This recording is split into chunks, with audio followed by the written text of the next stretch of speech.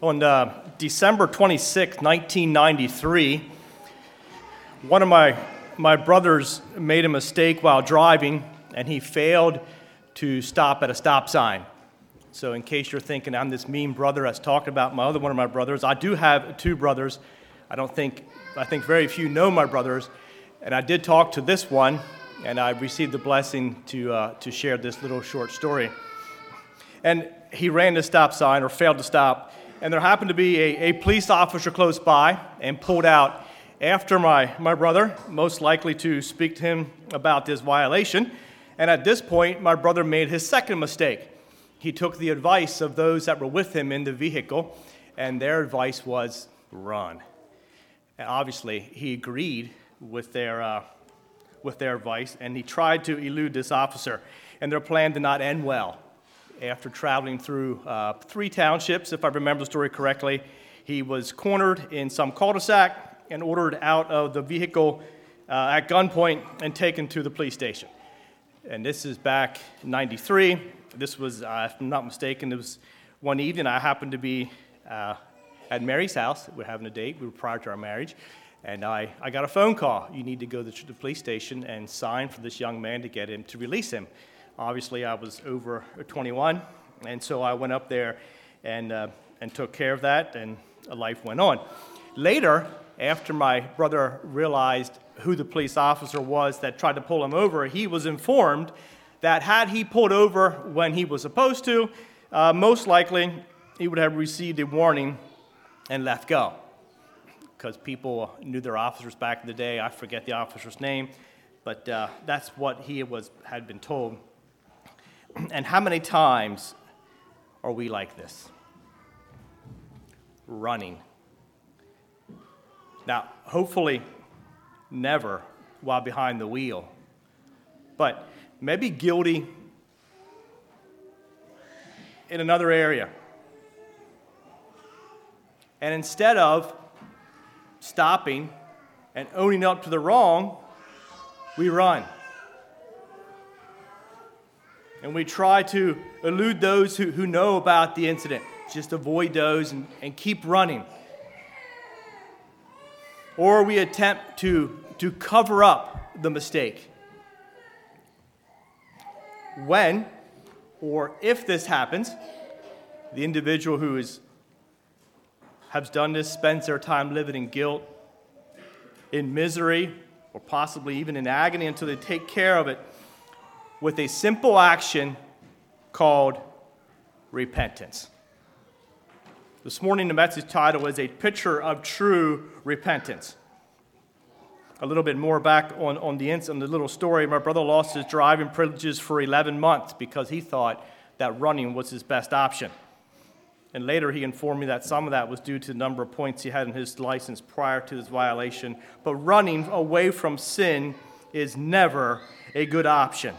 A picture of true repentance with 3 points this morning: the picture, the prayer, and the promise. And you can turn to Luke chapter 23 for our text this morning.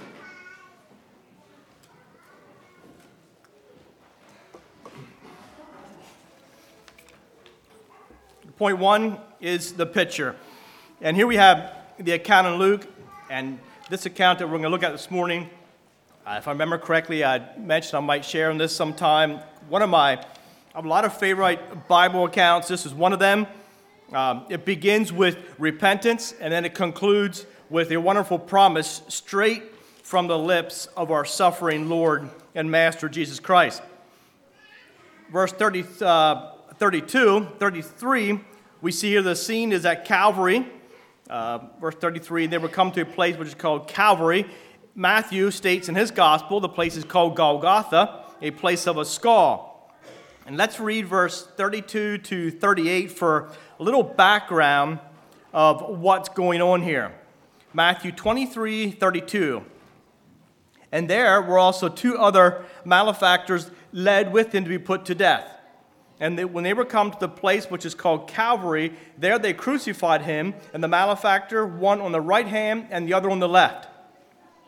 Then said Jesus, Father, forgive them, for they know not what they do. And they parted his raiment and cast lots. And the people stood beholding, and the rulers also with them derided him, saying, He saved others, let him save himself, if he be the Christ, the chosen of God.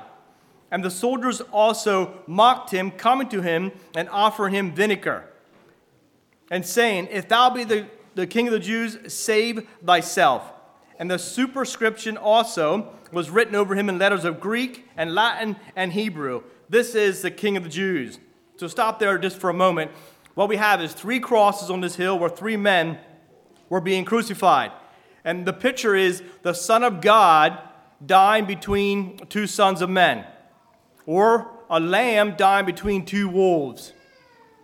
The innocent dying for the guilty, the sinless for the sinful, and the clean for the unclean. So 3 men, one was dying in sin, one was dying to sin, and the man on the middle cross, the sinless one, was dying for sin, the sin and sins of all humanity. And that brings us to verse 39, where we want to, the verse we're going to look at the closely this morning are verses 39 through 43. Verse 39, let's read that. And one of the malefactors which were hanged railed on him, saying, If thou be the Christ, save thyself and us. So malefactor is a wrongdoer, it's a criminal or an evildoer. And Matthew and Mark, their account, they call these 2 men thieves. John says, where they crucified him and the 2 other with him. That's how he describes it. One on either side and Jesus in the midst. So what we have here, Jesus being crucified between 2 criminals. And this one railed on him. What did he do?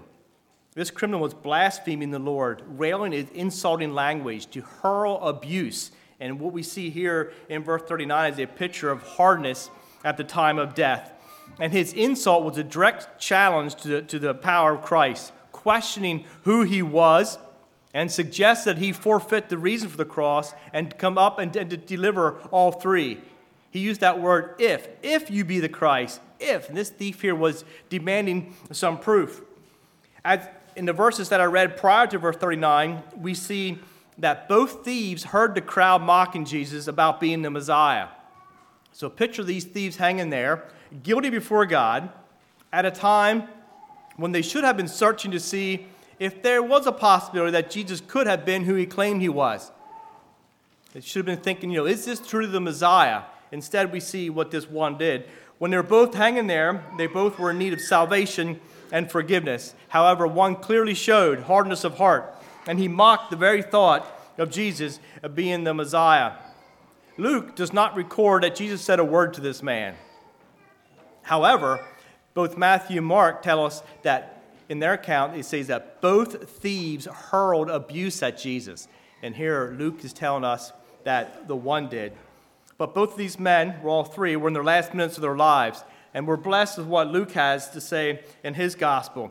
Let's read verses 40 and 41. In verse 39, we saw what the one thief had to say. How about the other one? Verse 40 and 41. But the other answering rebuked him, saying, Does not thou fear God, seeing thou art in the same condemnation? And we indeed justly, for we receive due reward for our deeds, but this man hath done nothing amiss. So somewhere between verse 39 and 40, one thief grew quiet and started doing some serious thinking. He rebuked the unrepentant thief, which in reality demonstrated steps towards salvation and true repentance. He also, as we see there, he admitted his own guilt. He even acknowledged that he deserved the punishment that he was receiving.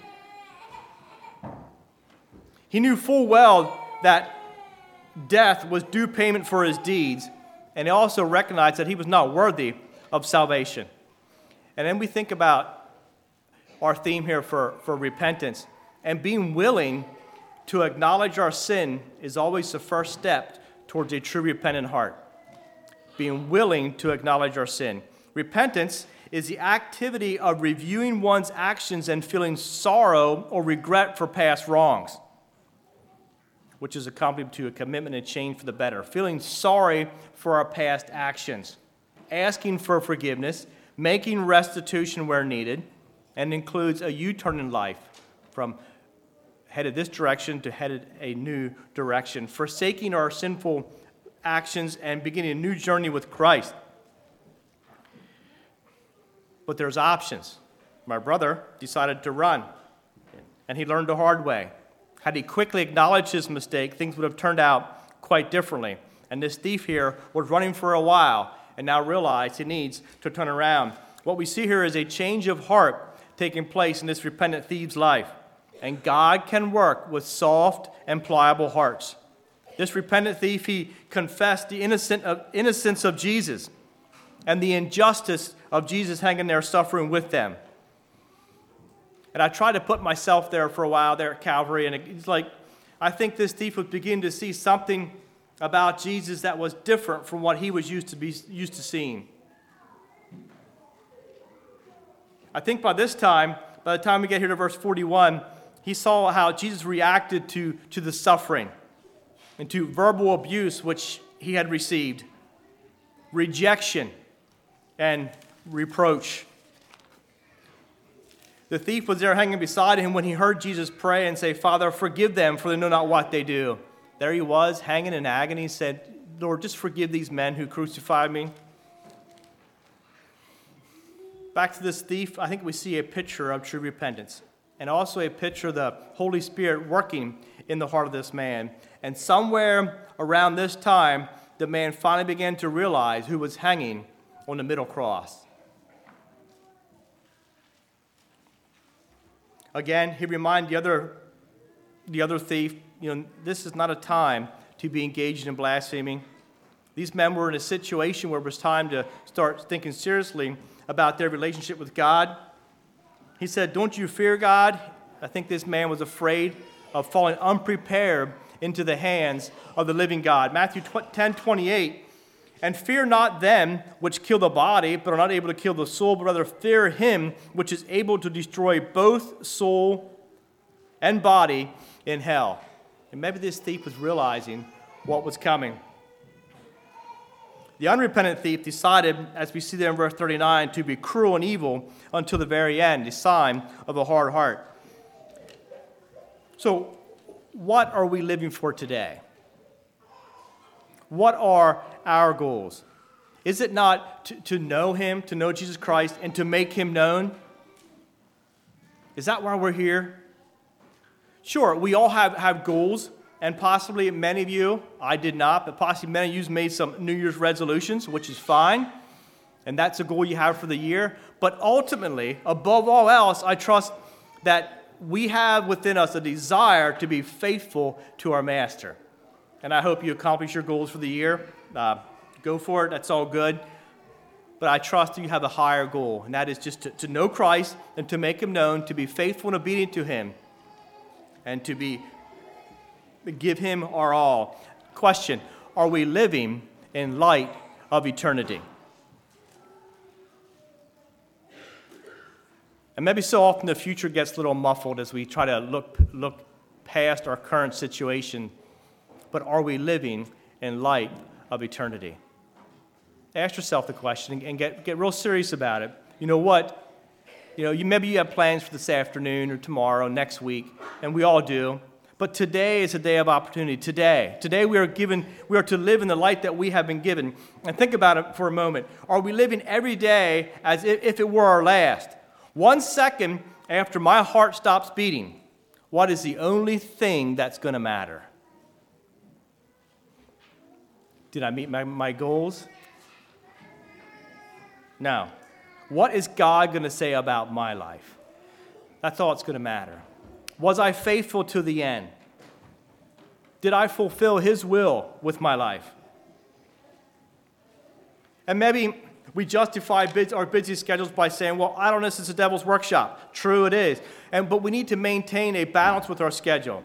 But in light of it all, put this all aside, are we focused on eternity? What are we living for? For example, the unrepentant thief here thought no further than his current circumstances. Lord, just save us. Get us out of here. He was living today with no care for tomorrow. And back to my brother, he didn't think about the consequences for his actions. The first thing on his mind was to run, and he paid dearly for it later. But with a mocking tone, this unrepentant thief he told Jesus to save him. Save thyself and us. But the word save, as used here in verse 39, was just, he saved meant, help get me out of this current situation. Get me free from this punishment so I can continue running. And even while hanging there on the cross, with death staring him directly in the face, he never stopped to think about where he would be in a few minutes and on for eternity.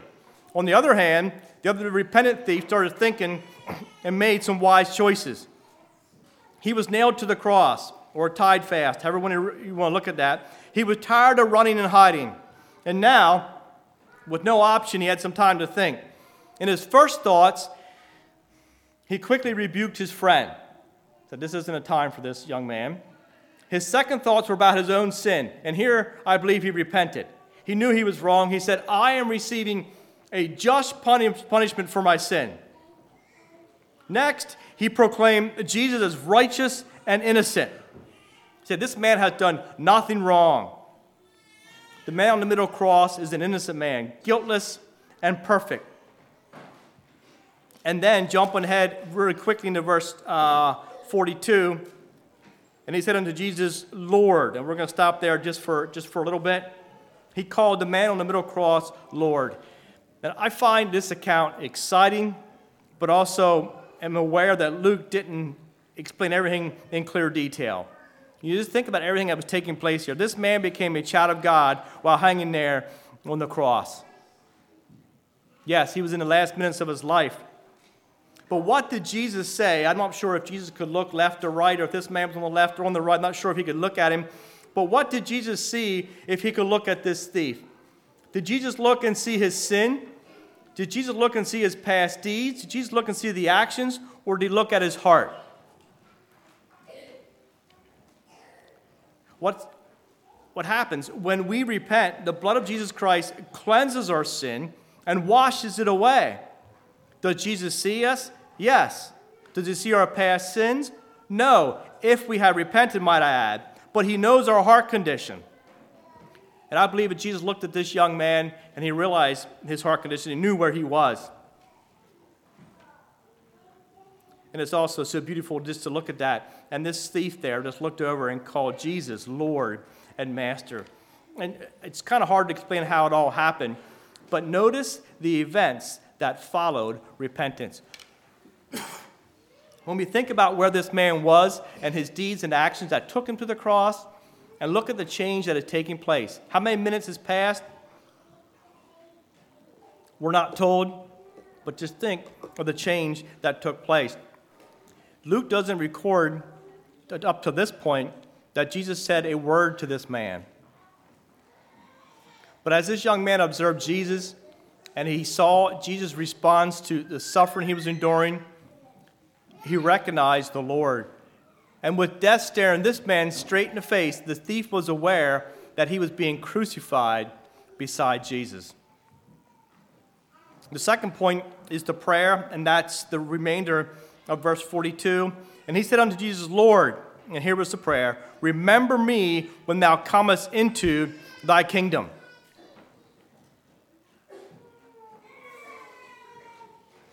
Again, just take back to to Calvary there, and the events that took this young thief to the cross, and then he said this.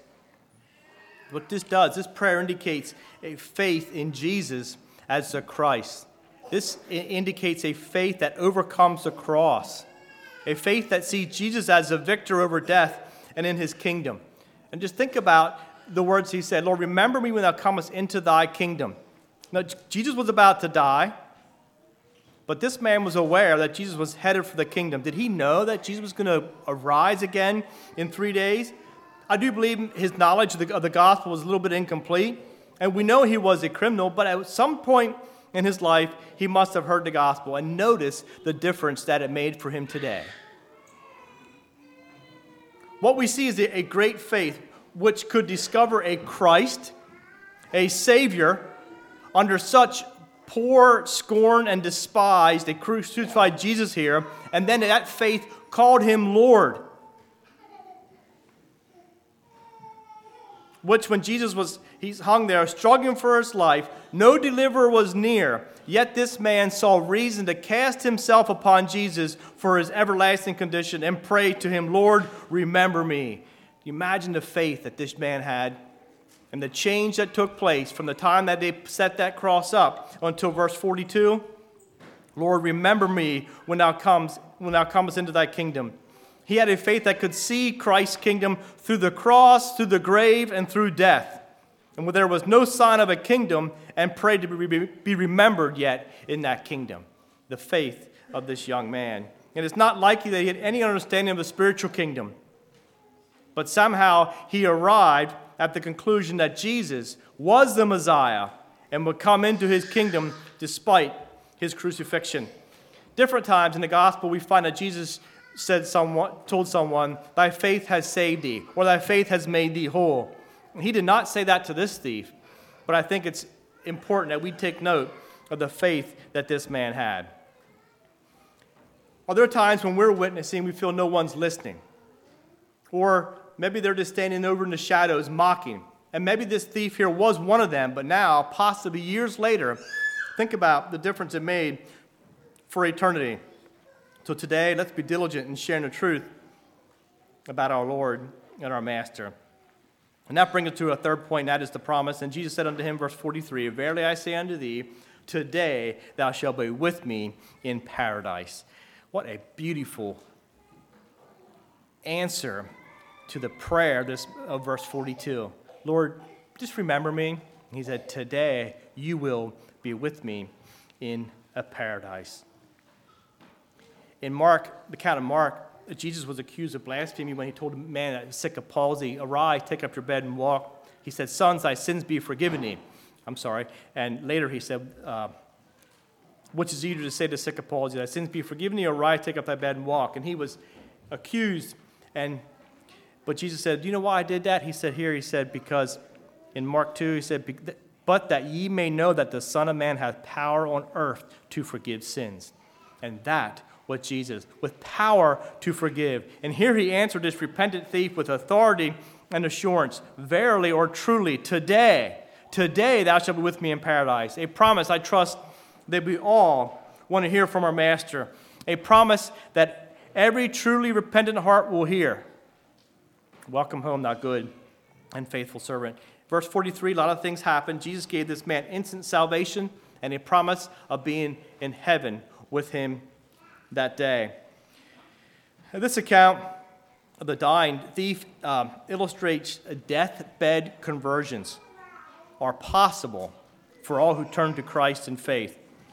But we need to ask some questions here. Why wait and why delay? I believe that Jesus expects us to receive him in our younger years. That way we can live for him and obey him as we mature in the faith. But if those who have waited, these words here in Jesus should bring us encouragement as we may feel, and even those who feel that they have gone too deeply into sin. We read these words and we realize that we can turn to Christ in faith. In studies I come across some quotes. It is dangerous to wait until the 11th hour of life to turn to Christ. And the quote said, most people who wait for the 11th hour die at 10:30 and never get right with God. I trust that's not where we are at, but if you are, this verse here can bring some encouragement.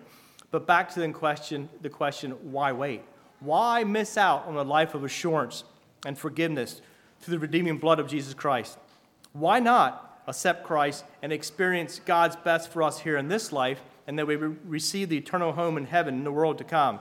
And there's just amazing beauty and comfort in the answer that Jesus gave this repentant man there on the cross.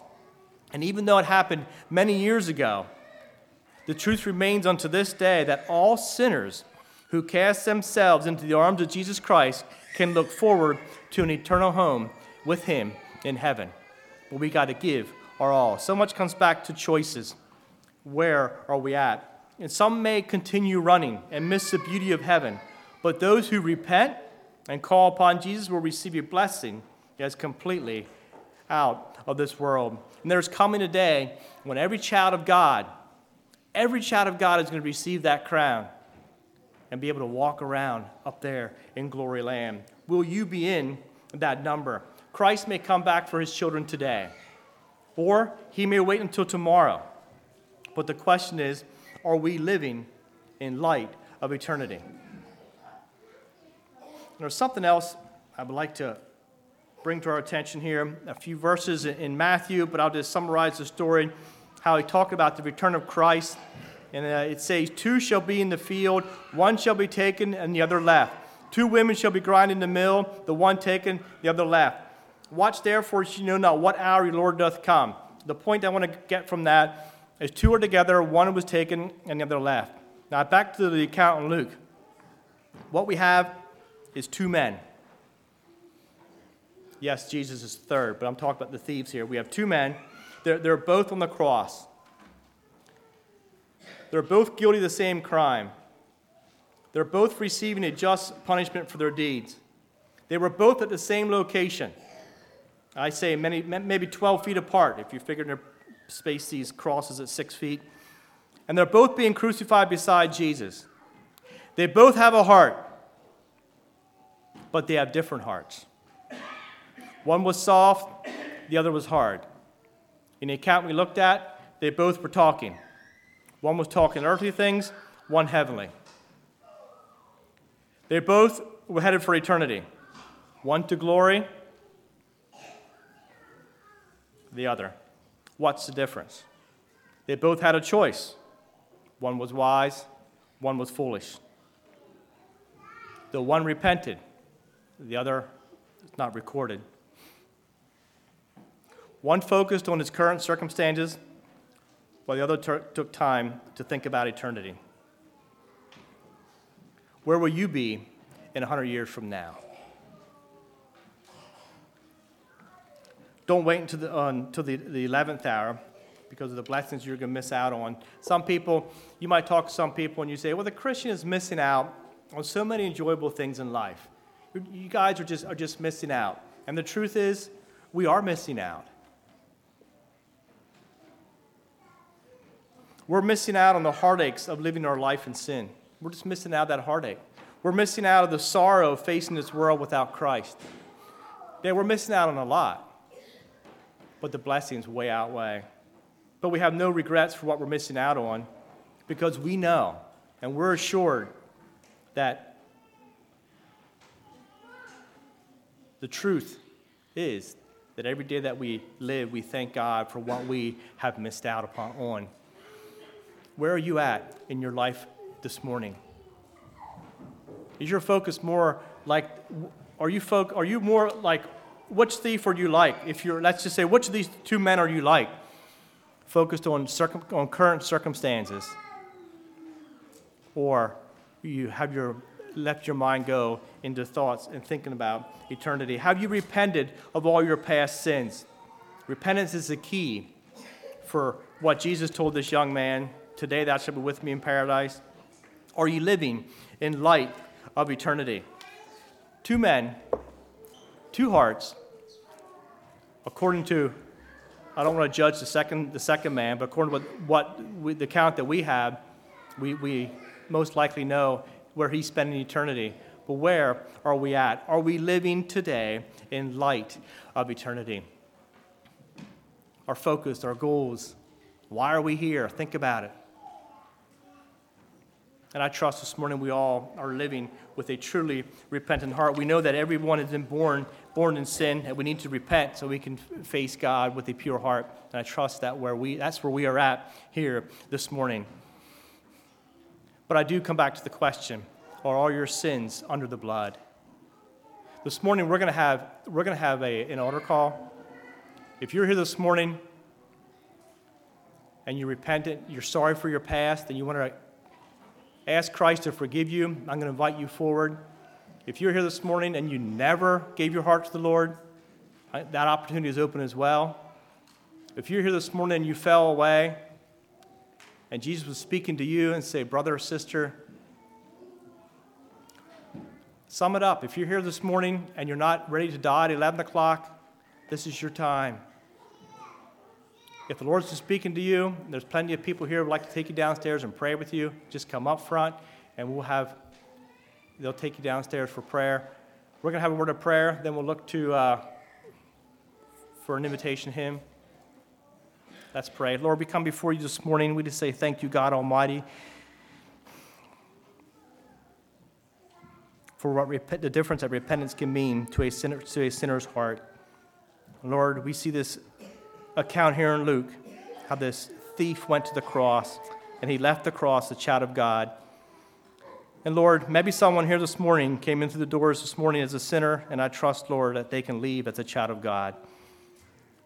Lord, I just pray that you would work and move among us here this morning.